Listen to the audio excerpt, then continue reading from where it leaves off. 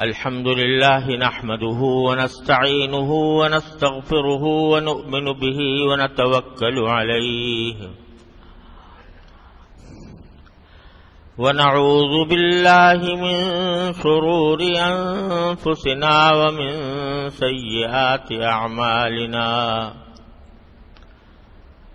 من يهده الله فلا مضل له ومن يضلله فلا هادي له وأشهد أن لا إله إلا الله وحده لا شريك له وأشهد أن سيدنا وسندنا ونبينا ومولانا محمدا عبده ورسوله صلى الله تعالى عليه وعلى آله وأصحابه وبارك وسلم تسليما كثيرا أما بعد فأعوذ بالله من الشيطان الرجيم بسم الله الرحمن الرحيم قل هو الله أحد الله الصمد لم يلد ولم يولد ولم يكن له كفوا أحد آمنت بالله صدق الله مولانا العظيم وصدق رسوله النبي الكريم ونحن على ذلك من الشاهدين والشاكرين والحمد لله رب العالمين. بزرگان محترم اور برادران عزیز، جو سورت میں نے ابھی آپ کے سامنے تلاوت کی ہے یہ سورہ اخلاص کہلاتی ہے، اور سورہ اخلاص اس لیے کہلاتی ہے کہ اخلاص کے معنی ہے کسی چیز کو خالص کرنا. تو اس مبارک سورت میں اللہ تبارک و تعالی کی عبادت کو خالص کرنا مقصود ہے کہ عبادت صرف اللہ کے لیے ہو، خالص اللہ کے لیے ہو، اس کے ساتھ کوئی ملاوٹ نہ ہو.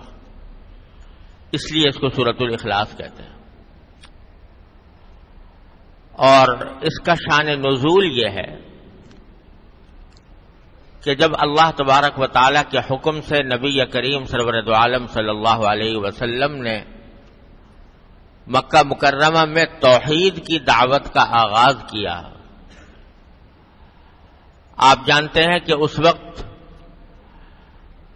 مکہ مکرمہ ہی کیا بلکہ پورے عرب میں بلکہ پوری دنیا میں بت پرستی کا بڑا زبردست رواج تھا. لوگ اپنے ہاتھوں سے بت بناتے اور ان کو پوجتے تھے، ان کو اپنا مشکل کشا، حاجت روا، کارساز سمجھتے تھے. کسی بت کے بارے میں سمجھتے تھے کہ یہ ہمیں رزق دیتا ہے، کسی بت کے بارے میں سمجھتے تھے کہ یہ ہمیں ہماری صحت دیتا ہے، شفا دیتا ہے، کسی بت کے بارے میں سمجھتے تھے کہ یہ ہمیں اولاد دیتا ہے. تو بہت سارے خداؤں کو، اپنے من گھڑت خداؤں کو معبود بنایا ہوا تھا اور انہی کی عبادت کرتے تھے. اللہ تبارک و تعالیٰ کے حکم سے جب نبی کریم سرور دو عالم صلی اللہ علیہ وسلم نے توحید کی دعوت کا آغاز کیا تو لوگوں کو یہ سمجھانے کی کوشش کی کہ ارے بھائی یہ تو بت تم نے خود اپنے ہاتھوں سے بنائے ہیں، یہ کیسے تمہاری مشکل دور کر سکتے ہیں، کیسے تمہاری حاجتیں پوری کر سکتے ہیں؟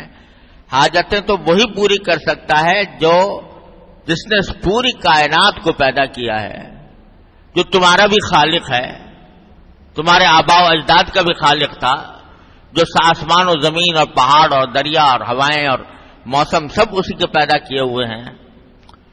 تو عبادت اسی کی کرنی چاہیے، کسی اور کی نہیں۔ لا الہ الا اللہ کے معنی یہی ہے، اللہ کے سوا کوئی بھی عبادت کے لائق نہیں۔ یہ دعوت آپ نے پیش کی۔ تو بعض جاہل قسم کے مشرکوں نے اس کے جواب میں رسول کریم صلی اللہ علیہ وسلم سے پوچھا کہ اللہ میاں کس چیز کے بنے ہوئے ہیں، وہ کس مادے سے بنے ہوئے ہیں، وہ سونے کے بنے ہوئے ہیں، چاندی کے بنے ہوئے ہیں، لوہے کے بنے ہوئے ہیں، کئی چیز کے بنے ہوئے ہیں؟ کیونکہ دماغ میں خداؤں کا تصور تو وہی بتوں جیسا تھا نا، کہ کوئی بت پتھر کا بنا ہوا ہے، کوئی پیتل کا بنا ہوا ہے، کوئی لوہے کا بنا ہوا ہے۔ تو اللہ تبارک و تعالیٰ کے بارے میں جب اللہ تعالیٰ نے جب حضور نے فرمایا کہ اصل تمہارا پیدا کرنے والا تو اللہ تبارک و تعالیٰ ہے اور اس کے سوا کوئی معبود نہیں ہے، تو ان جاہلوں نے یہ سوال کیا کہ وہ اللہ میاں کس چیز کا بنا ہوا ہے، اس واسطے کہ یہ بت تو ہمیں نظر آ رہے ہیں آنکھوں سے کہ یہ فلاں فلاں چیز کے بنے ہوئے ہیں، تو ہم ان کی پرستش کرتے ہیں، لیکن جس اللہ کی طرف آپ دعوت دے رہے ہیں وہ کس چیز کا بنا ہوا ہے؟ بعض نے تو یہ سوال کیا جاہلوں نے، اور بعض نے یہ سوال کیا کہ اللہ تبارک و تعالیٰ کا نسب نامہ کیا ہے، نسب شجرہ نسب کیا ہے ان کا، اللہ میاں کا۔ کیونکہ دنیا میں ہم جب کسی انسان کے بارے میں معلومات حاصل کرتے ہیں تو پوچھتے ہیں بھئی تم یہ کس کے بیٹے ہو، تمہارا باپ کون تھا، باپ کون تھا، دادا کون تھا، پردادا سگڑ دادا، تو اس کا نسب ہمیں معلوم ہوتا ہے۔ تو اللہ میاں کا کیا نسب ہے، وہ کس کے بیٹے ہیں اور کس کے پوتے ہیں؟ تو اس طرح کے فضول جاہلانہ سوالات کیے، حالانکہ ذرا سی بھی عقل ہو تو آدمی سوچ لے کہ اگر اللہ میاں بھی یہ پیتل اور لوہے اور یہ سونے سے بنے ہوئے ہوں تو اس کا مطلب یہ کہ وہ خدا تو نہ ہوئے۔ خدا تو وہ ہوتا ہے کہ جو کسی چیز سے بنا کا محتاج نہیں ہوتا، سب اس کے محتاج ہوتے ہیں، کوئی اس کا محتاج نہیں ہوتا۔ تو اگر سونے کے بنے ہوئے ہوتے تو اس کا مطلب ہے کہ سونا پہلے وجود میں آیا اور اللہ میاں بعد میں وجود میں آئے، اور سونے کو کسی نے ڈھال کے معاذ اللہ تعالیٰ کی شکل میں بنا دیا تو اللہ تعالیٰ وجود میں آ گئے۔ یہ معمولی سی سمجھ والا آدمی بھی سمجھ سکتا تھا، لیکن ایسے ہی فضول سوالات ان لوگوں نے کیے، تو اس پر یہ سورہ اخلاص نازل ہوئی، جس میں بڑے ہی عجیب انداز میں اللہ تبارک و تعالیٰ کی صفات بیان فرمائی گئی، اور سورت ایسی نازل ہوئی کہ ایک حدیث میں آتا ہے کہ نبی کریم سرور دو عالم صلی اللہ علیہ وسلم نے ایک مرتبہ صحابہ کرام سے فرمایا کہ تم لوگ ذرا سب جمع ہو جاؤ تو میں تمہارے سامنے 1/3 قرآن کی تلاوت کروں گا، 1/3 قرآن کی۔ تو سارے حضرات جمع ہو گئے، تو اس پر نبی کریم صلی اللہ علیہ وسلم نے اس سورہ اخلاص کی تلاوت فرمائی اور فرمایا کہ یہ سورت جو ہے یہ 1/3 قرآن کے برابر ہے۔ اس لیے اس سے فقہاء کرام نے یہ مستنبط کیا کہ اگر کوئی شخص سورہ اخلاص کی تلاوت کر لے تو اتنا ثواب ہے جتنا 1/3 قرآن کی تلاوت کرنے کا ثواب ہوتا ہے، اور اس کا مطلب یہ ہوا کہ 3 مرتبہ اگر سورہ اخلاص کی تلاوت کر لے تو گویا پورے قرآن کی تلاوت کر لی۔ اس لیے آپ نے دیکھا ہوگا کہ جب ایصال ثواب کسی کو کیا جاتا ہے، جب آپ نے بھی سنا ہوگا کہ کسی کی قبر پر جا کر اس کو سلام عرض کیا جاتا ہے، اور سلام کرنے کے بعد پھر عام طور سے یہ مشورہ دیا جاتا ہے کہ بھئی 3 مرتبہ قل هو اللہ احد پڑھ کے اس کو ثواب پہنچا دو۔ تو ویسے تو کوئی بھی سورت پڑھ کے ثواب پہنچا دے، سورت بھی نہ پڑھے، ذکر کر لے، کوئی سبحان اللہ کہہ دے اس کا ثواب پہنچا دے، ویسے ہی دعائے مغفرت کر دے، سب کچھ جائز ہے، کوئی خاص طریقہ متعین نہیں ہے شریعت کے اعتبار سے کسی کی قبر پر جا کر کچھ پڑھنے کا کوئی خاص طریقہ شریعت نے متعین نہیں کیا. یہ ضرور کہا ہے بھائی جب جاؤ تو قبر والے کو سلام کر لو، السلام علیکم ورحمۃ اللہ، لیکن کوئی خاص ذکر پڑھنے کے لیے شریعت نے متعین نہیں کیا. لیکن بزرگوں نے یہ فرمایا کہ بھائی جب کچھ پڑھنا ہو تو بہتر یہ ہے کہ 3 مرتبہ قل اللہ احد پڑھ کر اس کا ثواب پہنچا دو، کیونکہ یہ تقریباً ایسا ہو جائے گا جیسے کہ پورا قرآن پڑھ کر ایک قرآن کا ثواب پہنچا دیا.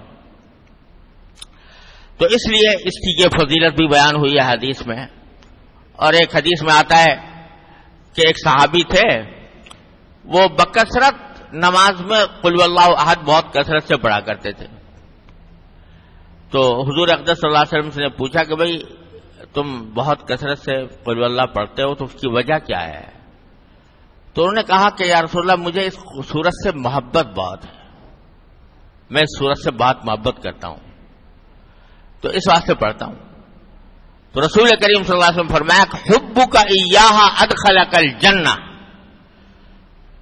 جو تم اس سورت سے محبت کرتے ہو تو اس محبت کی وجہ سے اللہ نے تمہیں جنت میں داخل کر دیا. تو اس واسطے اس سورت کی اس لحاظ سے بڑی عظیم فضیلت ہے. اور ایک حدیث میں آتا ہے کہ اگر کوئی شخص یہ سورت قل اللہ احد صبح شام پڑھا کرے تو اللہ تعالیٰ اس کے حاجتوں کے لیے کافی ہو جاتا ہے. یہ الفاظ بھی آئے ہیں. اور فرمایا کہ کسی بھی شخص کو رات کو سونے سے پہلے اس وقت تک نہیں سونا چاہیے جب تک کہ قل اللہ احد اور قل اعوذ برب الفلق قل اعوذ برب الناس نہ پڑھ لے. 3 صورتیں پڑھ کر سوئے. تو یہ ساری فضیلتیں بھی قرآن اس سورت کی وارد ہوئی ہیں احادیث کے اندر. تو بڑی عظیم سورت ہے مختصر لیکن نہایت جامع. اب ترجمہ اور مطلب سمجھیے. سورت کی پہلی آیت ہے قل هو اللہ احد. قل یہ خطاب ہے نبی کریم سرور دو عالم صلی اللہ علیہ وسلم سے کہ اے نبی صلی اللہ علیہ وسلم آپ کہہ دیجئے. قل کے معنی کہہ دو، یعنی جو فضول باتیں کر رہے ہیں لوگ. کوئی پوچھتا ہے کہ اللہ میاں کس چیز کا بنا ہوا ہے، کوئی پوچھتا ہے کہ اللہ تعالیٰ کا نسب نامہ کیا ہے، تو ان سب سے کہہ دو کہ هو اللہ احد. بات یہ ہے کہ اللہ تو ایک ہے، اور لفظ استعمال کیا احد.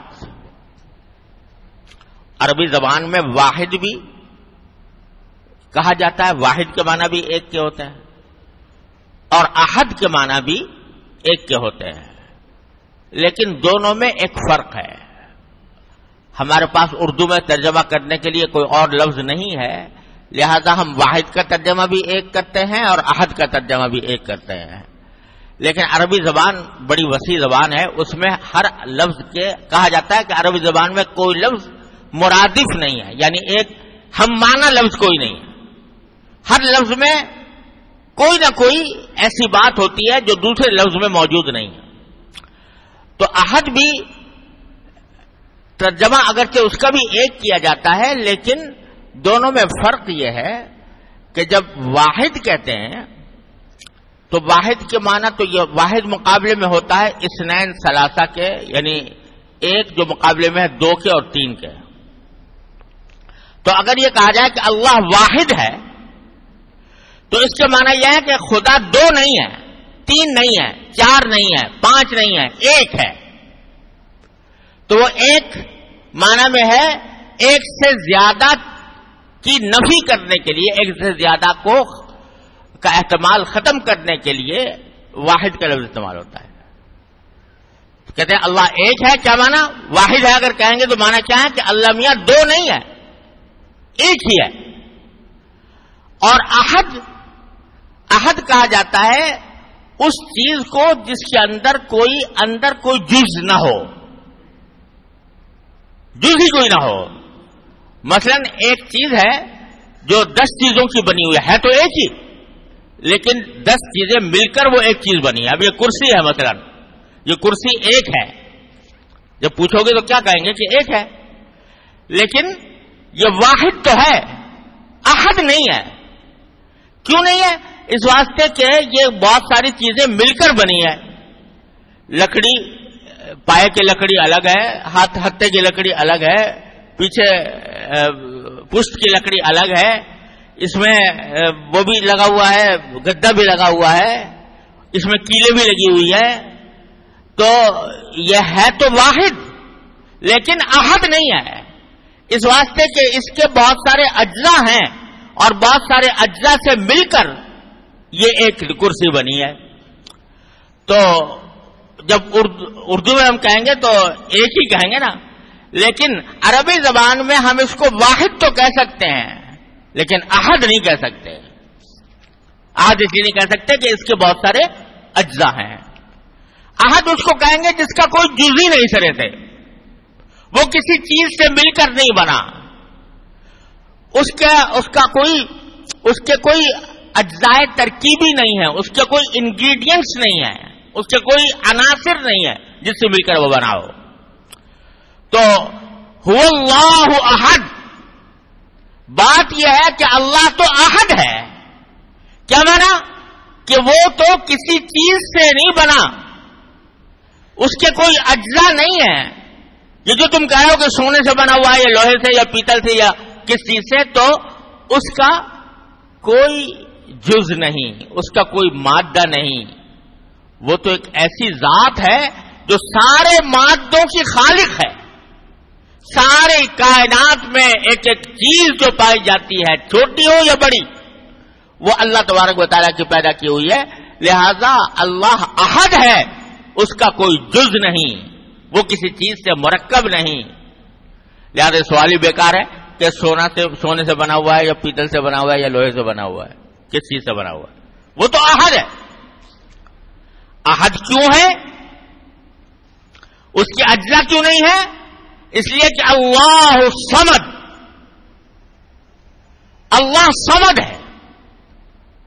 اب یہ صمد بھی ایسا لفظ ہے کہ اردو میں ترجمہ کرنا بڑا مشکل ہے. اس کا صحیح ٹھیک ترجمہ کرنا. اگر قرآن کریم کے ترجمے اٹھا کر دیکھو تو صمد کا ترجمہ عام طور سے یہ کیا جاتا ہے کہ اللہ بے نیاز ہے. صمد کے معنی بے نیاز. لیکن یہ طرح ایک لفظ سے اس کا پورا معنی ادا نہیں ہوتا، پورا مفہوم ادا نہیں ہوتا.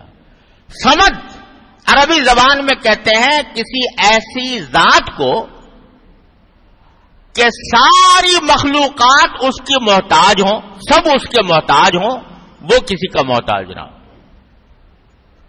صمد کہا جائے گا اس کو کہ جس کو بھی کوئی حاجت پیش آئے، کوئی ضرورت پیش آئے تو اس کے پاس جائے، اس سے مانگے کہ مجھے یہ حاجت پیش آ گئی ہے، میری حاجت پوری کر دی جائے اس کو. اور وہ کبھی کسی کا حاجت مند نہ ہو، اس کو کبھی کسی کی ضرورت نہ ہو. اس کے ساتھ کبھی ایسا نہ ہوتا ہو کہ اس کو ضرورت پیش آئی تو وہ کسی دوسرے سے جا کر اپنی ضرورت پوری کرائے. تو وہ سب کا کارساز ہو، سب کی حاجتیں پوری کرنے والا ہو، اور اس کو کسی کی احتیاج نہ ہو، اس کو کسی کی حاجت نہ ہو. ایسے شخص، ایسی ذات کو کہتے ہیں صمد. تو اللہ صمد، اللہ تعالیٰ صمد ہے، یعنی سب کو اس کی ضرورت ہے، اس کو کسی کی ضرورت نہیں. سب کو اس کی ضرورت ہے، اس کی کسی کو ضرورت نہیں. چونکہ سب کو اس کی ضرورت ہے اور اس کو کسی کی ضرورت نہیں، تو اگر وہ کسی چیز سے بنا ہوا ہوتا، کسی بھی چیز سے، سونے سے، چاندی سے، کسی بھی چیز سے، تو اس کا مطلب یہ ہوتا کہ وہ اپنے وجود میں اس سونے کا محتاج ہے. فرض کرو ایک زیور ہے، وہ سونے کا بنا ہوا ہے، تو زیور وجود میں آ نہیں سکتا جب تک کہ پہلے سونا موجود نہ ہو. جب سونا ہوگا، اس کو ڈھالا جائے گا تو زیور بنے گا. تو زیور محتاج ہے کس کا؟ سونے کا. تو اگر اللہ تبارک و تعالیٰ کو کہا جائے کہ وہ سونے کا بنا ہوا ہے تو اس کے معنی اللہ میاں محتاج ہو گئے سونے کے، حالانکہ اللہ تعالیٰ کسی کا محتاج نہیں. تو اس واسطے بھی وہ کسی چیز سے بنا ہوا نہیں ہو سکتا. اور دوسری طرف سارے اس کے محتاج ہیں، سارے اس کے محتاج ہیں، یعنی سونا بھی اس کا محتاج ہے. جب ساری مخلوقات اس کے محتاج ہیں تو سونا بھی اس کا محتاج ہے. یعنی وہ وجود، سونا وجود میں آ نہیں سکتا جب تک کہ اللہ تعالیٰ اس کو پیدا نہ کرے. لہذا سونا تو خود محتاج ہے اللہ تبارک و تعالیٰ کا اپنے وجود میں. جب تک اللہ تعالیٰ اس کو پیدا نہیں کرے گا، اس وقت تک پیدا نہیں ہوگا. تو وہ تو وجود میں آیا اللہ کے پیدا کرنے سے، جس کے معنی اللہ تعالیٰ پہلے سے موجود تھے، سونا بعد میں اللہ تعالیٰ کی تخلیق سے وجود میں آیا. تو اس واسطے وہ سونا ہو یا چاندی ہو یا لوہا ہو یا پیتل ہو یا پتھر ہو یا کوئی اور چیز ہو، اللہ تعالیٰ کسی چیز سے بنا ہوا نہیں. اب جیسے انسان ہے، گوشت پوش کا بنا ہوا ہے، ہڈیاں گوشت پوش، تو انسان محتاج ہے اس کا، گوشت پوش ہڈیوں کا. اگر یہ نہ ہو تو انسان کا وجود ختم، تو محتاج ہے اس کا. تو اللہ تعالیٰ نہ گوشت ہے، نہ پوست ہے، نہ ہڈی ہے، نہ سونا ہے، نہ چاندی ہے، نہ پیتل ہے، نہ لوہا ہے، نہ پتھر ہے، نہ کوئی اور مادہ ہے. وہ تو ایسی ذات ہے کہ سب اس کے محتاج ہیں، کوئی اس کا محتاج نہیں. یہ معنی اللہ الصمد. پھر فرمایا کہ لم یلد ولم یولد. یہ جواب ہے ان کا جو کہہ رہے تھے لمیہ کا نسب نامہ کیا ہے، اللہ تعالیٰ کا باپ دادا کون ہے یا اس کی اولاد کون. فرمایا لم یلد ولم یولد، نہ اس نے کسی کو جنا اور نہ وہ کسی سے جنا گیا. یعنی نہ اس کا کوئی باپ ہے نہ اس کا کوئی بیٹا ہے. کیوں نہیں ہے؟ اس واسطے کہ جب وہ محتاج نہیں کسی کا، سب اس کے محتاج ہیں. اگر کہو کہ وہ کسی باپ سے پیدا ہوا تو اس کے معنی تو یہ ہوئے کہ وہ محتاج ہو گیا باپ کا. بیٹا جو ہے اپنے وجود میں آنے میں محتاج ہوتا ہے باپ کا. تو اگر وہ یہ کہو کہ کوئی اس کا باپ ہے یا کسی باپ نے اس سے جنا گیا ہے تو اس کا مطلب یہ ہوا کہ محتاج ہو گیا باپ کا، حالانکہ وہ کسی کا محتاج نہیں، کسی کا اس سے جنا نہیں گیا، اس کا کوئی باپ نہیں. اور اسی طرح اس کا کوئی بیٹا نہیں، کوئی اولاد نہیں. لم یلد، یہ ان لوگوں کے اوپر تردید کر دی کہ جو خدا کے لیے بیٹا مانتے ہیں، جیسے عیسائی لوگ کہتے ہیں عیسیٰ علیہ السلام اللہ کے بیٹے ہیں. ارے بھائی بیٹا کیسے پیدا ہوتا ہے؟ بیٹا جو ہوتا ہے وہ باپ کا ایک جز ہوتا ہے، باپ ہی سے نکلتا ہے اور باپ ہی کا ایک جز سمجھا جاتا ہے. تو جب یہ کہہ دیا کہ اللہ تعالیٰ کا کوئی جز ہی نہیں، وہ تو بے نیاز ہے ہر جز سے، تو پھر بیٹا کیسے ہوگا؟ لہذا بیٹا ہو ہی نہیں سکتا، باپ کا بیٹا، اللہ تعالیٰ کا کوئی بیٹا ہو ہی نہیں. لم یلد، اس کا کوئی بیٹا ہو نہیں سکتا، کیونکہ بیٹا جو ہوتا ہے وہ جز ہوتا ہے باپ کا، اور اللہ تعالیٰ کا کوئی جز نہیں. اور دوسری بات یہ ہے کہ اگر بیٹا ہوتا، فرض کرو الیاذ باللہ، تو بیٹا جو ہے سوال یہ ہے کہ وہ بھی خدا ہوتا یا نہ ہوتا. اگر وہ بھی خدا ہوتا تو خدا دو ہو گئے، اور ایک سے زیادہ خدا کا تصور ممکن نہیں، اس واسطے بھی بیٹا نہیں ہو سکتا. تو لہذا جن لوگوں نے بیٹا کہا یا اولاد کہی ان کی نفی فرما دی. لم یلد ولم یولد، نہ اس کی کوئی اولاد ہے نہ وہ کسی کی اولاد ہے. ولم یکن لہ کفوا احد، اور نہ اس کا کوئی بھی ساجی ہے، یعنی اس کا کوئی ہم پلہ نہیں، اس کا کوئی ساجی نہیں، شریک نہیں، اس جیسا کوئی اور نہیں. اور جتنی مخلوقات پائی جاتی ہیں ان کے مثل دوسرا بھی ہوتا ہے، ایک انسان ہے دوسرا انسان اس کے ہم پلہ ہے، لیکن اللہ تعالیٰ کے ہم پلہ، اللہ تعالیٰ کا ساجی، اللہ تعالیٰ کا شریک کوئی نہیں. ولم یکن لہ کفوا احد. تو قل هو اللہ، کہہ دو کہ بات یہ ہے کہ اللہ ایک ہی ہے، اللہ بے نیاز ہے، نہ وہ کسی کی اولاد ہے نہ اس کی کوئی اولاد ہے اور اس کا کوئی ساجی نہیں. یہ ہے آیت کریمہ، اس سورۃ کریمہ کا ترجمہ. تو چونکہ اس میں در حقیقت اللہ تبارک و تعالی کی صفات بیان فرمائی گئی ہیں اور اس میں توحید کی حقیقت بیان فرمائی گئی ہے کہ اب بندے کا کام یہ ہے کہ عبادت کرے تو صرف اللہ کی کرے، اللہ کے علاوہ کسی کی بھی، چاہے وہ کوئی بت ہو، چاہے وہ کوئی فرشتہ ہو، چاہے کوئی وہ نبی ہو، ولی ہو، کسی کی بھی عبادت نہیں، عبادت صرف اللہ کی ہے. اس لیے اس کو سورۃ الاخلاص کہا جاتا ہے کہ یہ اخلاص کی صورت ہے کہ جس میں ملاوٹ کے بغیر اللہ تبارک و تعالیٰ کی عبادت کی نفی فرمائی گئی ہے. اور چونکہ اس میں فرما دیا گیا کہ اللہ ہی صمد ہے، جس کا مطلب میں نے ابھی عرض کیا کہ سب اس کے محتاج ہیں، وہ کسی کا محتاج نہیں. تو جب سب اس کے محتاج ہیں تو حاجت روا، مشکل کشاں، کار ساز سوائے اللہ کے اور کوئی نہیں ہو سکتا. اگر حاجتیں پوری کرے گا تو وہی کرے گا، مشکلیں دور کرے گا تو وہی کرے گا، بگڑی بنائے گا تو وہی بنائے گا. لہذا اللہ تبارک و تعالیٰ کے سوا کسی اور کو حاجت روا، مشکل کشاں، کار ساز، بگڑی بنانے والا نہیں کہا جا سکتا، کیونکہ یہ اللہ تعالیٰ کے ساتھ شرک ہو جائے گا. اللہ تعالیٰ کے ساتھ کسی اور کو آپ نے ایک وہ صفت دے دی جو اللہ کی صفت تھی. تو یہ جو ہمارے معاشرے میں بعض الفاظ اس طرح مشہور ہو گئے ہیں تو یہ صحیح نہیں ہے. کسی بڑے سے بڑے ولی اللہ کے بارے میں، بڑے سے بڑے بزرگ کے بارے میں یہ کہہ دینا وہ مشکل کشا. ہمارے ہاں بہت معاشرے میں مشہور ہے حضرت علی کے بارے میں، علی مشکل کشا. تو اللہ بچائے یہ الفاظ موہم ہیں شرک کے. مشکل کشا تو اللہ کے سے اللہ تعالیٰ ہے. ہاں اللہ تبارک و تعالیٰ نے سبب کے درجے میں بعض اوقات اسباب بھی اللہ تعالیٰ کے پیدا کیے ہوئے ہیں. کوئی شخص کسی پریشانی میں تھا، آپ نے اس کی کوئی مدد کر دی تو وہ مدد بھی در حقیقت اللہ کی توفیق سے کی.